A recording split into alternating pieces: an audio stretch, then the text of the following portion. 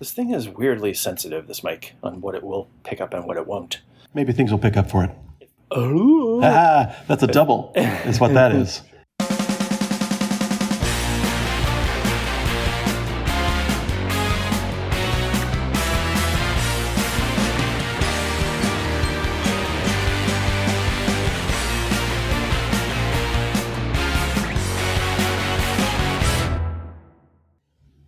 How's it going, eh? It's going really well. I'm having a very nice day off. All right. I think I should note that because it's not that I have terrible days off, but I rarely take time to notice the day, if that makes sense. Because sure. I'm mired in things that I think I have to do most of the time. So I did a bunch of things that I need to do today, and having felt productive there, I think I'm okay with whatever else I might happen to get done by the end of the day. And since I'd achieved all my goals as president in one term, there was no need for a second. The end. Good memoirs.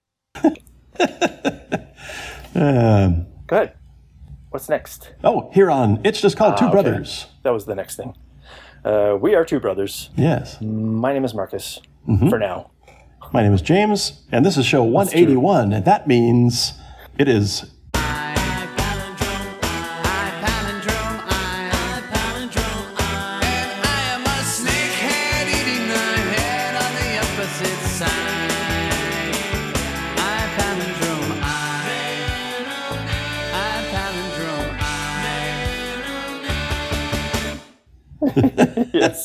Yes.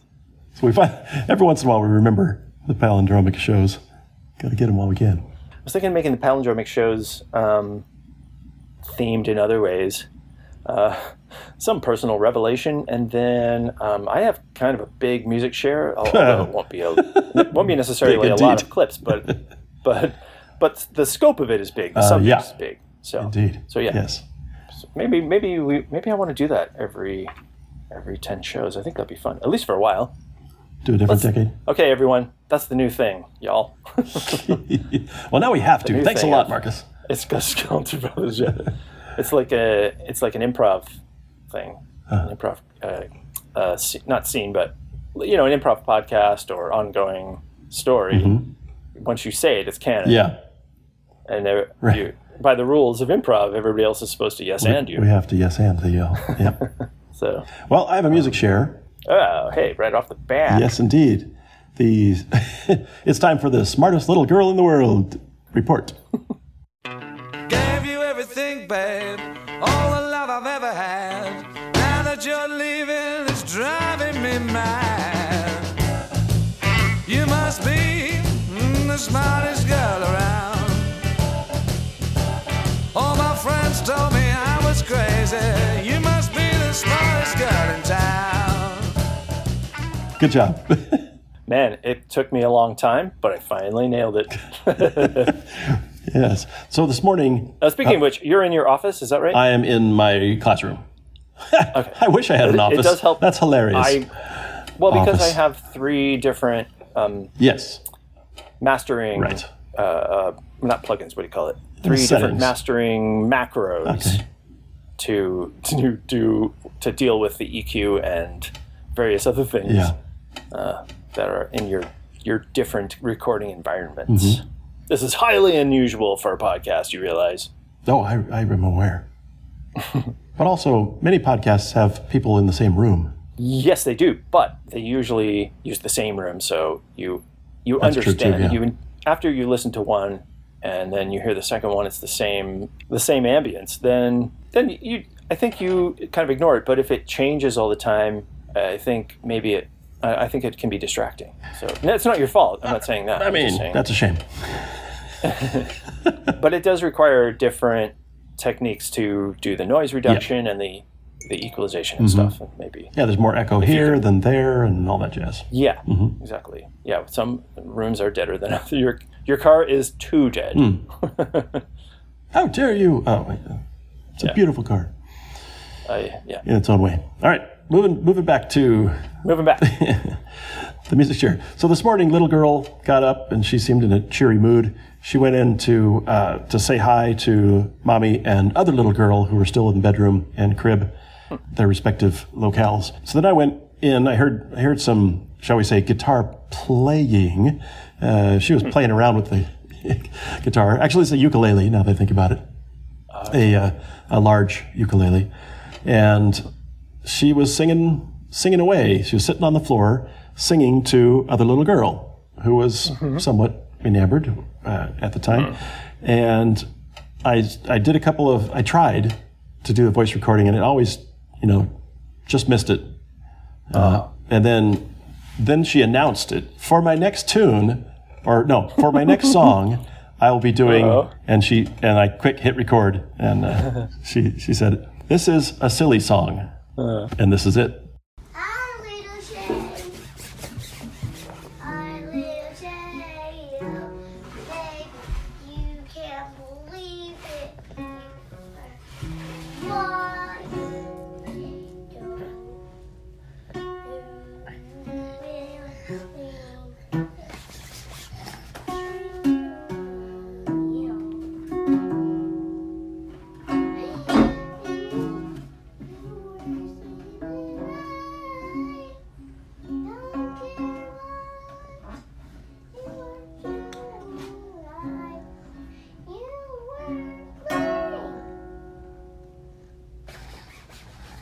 And it was quite charming. Wow. So. Oh, I am charmed. You can, the clip won't hear it. I was going to say you could hear just her the start of a D sound where she says, "Daddy, that's all I have," or something along those lines. It's kind of I don't know, a little Neil Young-esque. Oh, cool. Okay. Well, thank you very much on behalf of her. Yep. So copyright April 26, 2021 on that song. Yeah. So don't get any ideas out there, people. Unless you want to. Yep. Her Patreon is. No, once you publish it, it is copyrighted. Yep. This is all copyrighted us. So yeah. This is proof. So you get 50%, I get 50%. Hey, now I didn't agree to that. You shouldn't have published it on the show. All right. There it is. Well, she still gets the writer's credit, so she's all right. That's true. Yes, she gets the writer's credit Writer and performer. And the mechanical license this time. But okay. if I redo it, if I cover it, then okay. Speaking of covering things, you got a lot to cover on your music share. Yep. I mean, holy crap! When you told me, I was like, you had to clarify. Yes, I mean, right. Go. I didn't have to, but I figured I should. Yeah. Because I've been dipping into nostalgic listening for a while. Yes. But I listened to a ton of stuff in general this week. It wasn't just nostalgia. Like I listened to all that Journey, just oodles of Journey. Mainly skipping around to my favorite songs, but most of Evolution, Infinity, Departure, and Escape.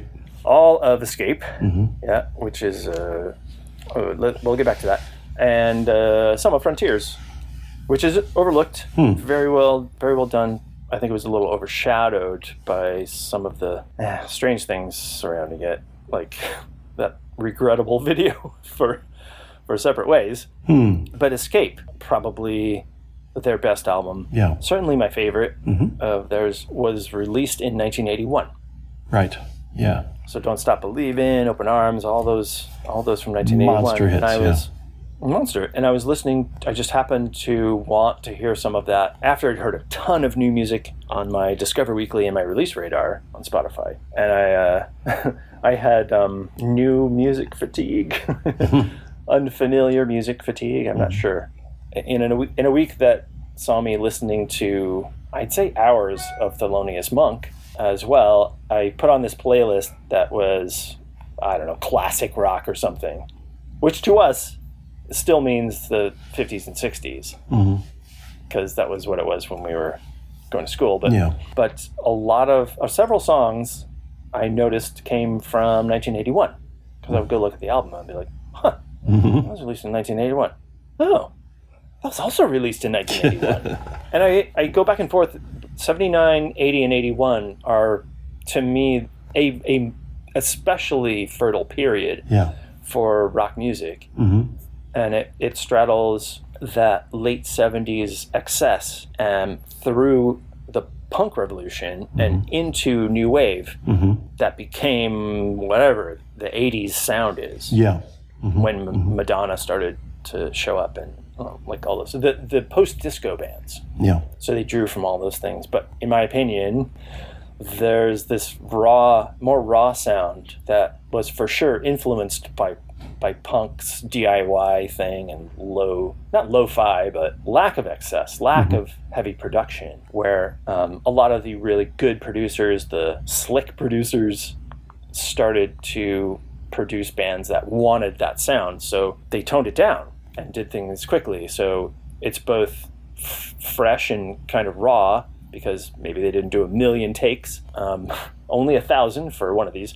But 1981 in particular, there were an astonishing number of albums that were seminal to me in my musical development. Yeah, absolutely. When I looked up best albums of 1981, it's endless. Like every single thing that comes up, I'm like, holy crap, I know all of these. Right. Rush, Moving Pictures, Human League, Dare, where Phil Oakey took over full time. The Police, Ghost in the Machine, Phil Collins, Face Value. Ghost in the Machine came out. Face Value came out. Yeah. Abacab, Genesis, Escape. Abacab.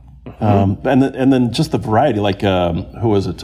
Black Flag. Oh, what the heck was that album? My War, was that, or was that after that? No, I think it was after that. That, and then but Ozzy Osbourne, Diary of a Madman. Freaking Blue Oyster Cult, Fire of Unknown Origin with Burning for You on there. The Go-Go's, Beauty and the Burning Beast. for You is one of my that I listed. Yes. Kraftwerk, Computer World. Oh, that's a big one. I didn't see that. Wow. The Jay Giles Band, Freeze Frame came out then. Hall & Oates, Private Eyes. There were a bunch of them that were good, and by bands that had done other good albums, but some of them I sort of left out of my my amazement because I didn't think they were that great. But yeah, nearly all of this was helped by MTV. Right. As it became just a huge deal. It's late summer 91. I mean 81. Yeah, late summer 81. Yes. That was when MTV went on the air officially. And they needed to fill all that time. Exactly. So. Yeah, bands that had the budget, I guess either from the label or because they were already huge, were making videos because there were shows dedicated to that before MTV came along. Like Night Flight, I think, and what was the other one? There's another big one like that. Pop Clips. Hey, Michael Nesmith. A TV series created by him. Which one? Clips. Pop Clips. Pop Clips, yeah. Like I said before, he was instrumental in bringing video and music together, bringing video into a mainstream option that wasn't just cheapo newscasting and things like that. Like it was a viable medium in itself, not that it didn't have to be filmed and so forth. Home recording was a little the next thing, basically. An amazing doesn't even cut it. Just a huge volume, an ocean of new music and very, very popular even today catalog. Yeah, but and along with that, I would say specifically good albums as a whole, not just albums with a hit on them or two, but albums that I listened to the whole thing when I listened to it. Certainly Moving Pictures.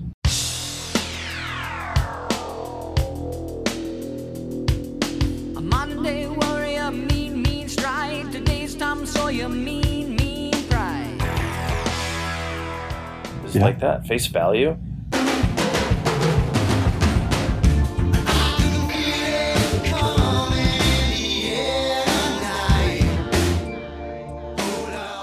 Like that. And Escape is came out. And aforementioned. Escape, never. Right. Like if I put on Escape, I just start at the beginning, let it play, because every song that comes on, I would go, oh yeah, this is amazing, and I still want to listen.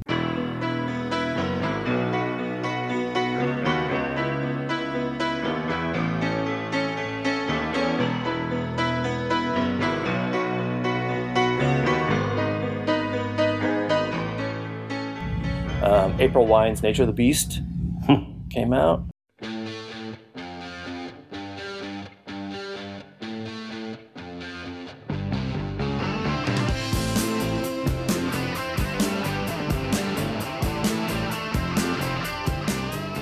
Iron Maiden's Killers, definitely another album. Yeah, Killers, that's right. As a whole.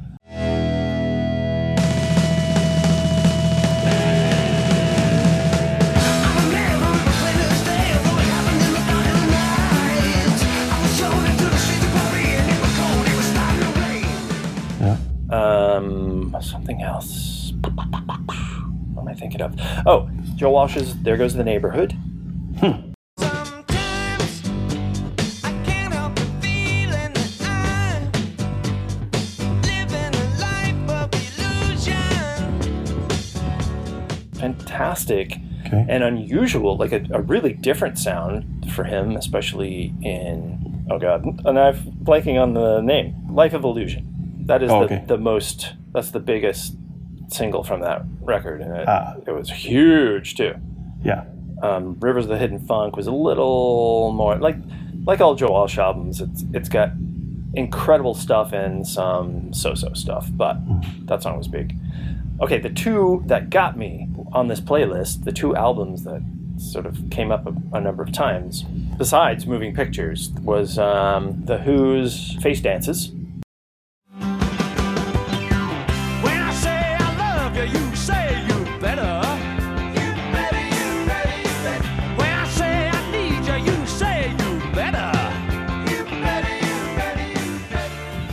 And what I think is definitely the best Styx album overall, Paradise Theater. Yeah. Which sounds incredible. It is. You should listen to it again before I do the clip, because that thing is shiny.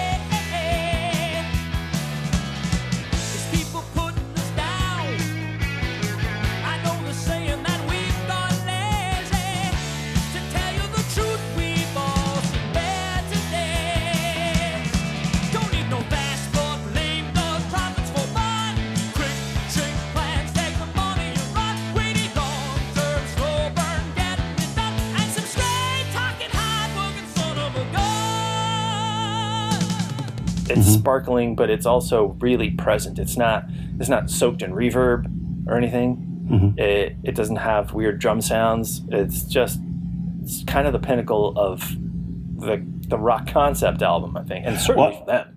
I remember just thinking about Too Much Time on My Hands is really has some stereo effects in there. It's very like forward present. It's right in your face with the whispering and so forth. Yeah. Yes, but really well mixed. It's incredibly dynamic and agile. It's got a lot of trippy, back and forth things. Like in that, it's swoosh, swoosh, swoosh, left to right. It is an excellent headphone album. But many songs that are among my favorite Styx songs. Rockin' the Paradise, I think, is an incredible opener. Just sets the tone for the whole thing. Everybody has a part in it. It is one of the best group songs, I think, right? The three of them sing really well together. Then there's Too Much Time in My Hands. The Best of Times, my favorite ballad by them. And then, what's the other one? Snowblind. Snowblind, yep. Also super, super good. James and Tommy have an amazing performance on that. So then The Who. The Who had some so-so albums after Who's Next, but this is definitely among my favorite. Yeah, this is getting really late for them. It is because Keith had died. Just a remarkable set of songs, I think, from the three, or mainly Pete and John, but several of my favorite Who songs on this album. You Better You Bet, Another Tricky Day are primary among them. And it, again, like Paradise Theater, is one of the best sounding Who albums that I've ever heard. It sounds fantastic. And produced by who? Bill Simchick. There you go. Yeah. Bill Simchick did almost all of Joe Walsh's albums up to at the end of his golden era. Mm-hmm. Yeah, he did. And just Eagles in general, he was with them for the 70s. Yeah. Unbelievable ear, that one. And a sound that I really like. Obviously, not everybody digs that kind of crispness, but the Eagles always made it a point that they didn't use tricky gear like the Aphex Oral Exciter. It was all them recording onto tape and the big mixing desk, and bam, that was it. No studio wizardry, man. Keep it pure. Just take it from the top. Party Posse, we rule the earth. The greatest band since music's birth. Thank you, NASA. We love to sweat and we love to sing. We're real funky but not threatening. We're the best band in the world, but we'd give it all up for that special girl. You're my special girl. Well, if you want to party, you can send us an email at bros@itsjustcalledtwobrothers.com. Enough. If you use Twitter, you might as well tweet at us at IGC2B. Way worth it. Because Lord knows we will never trash you and try to cancel. No, we will instantly follow. Like, share, and subscribe. Bye. Well, remember to Ring the bell. ring that bell and smash that like button.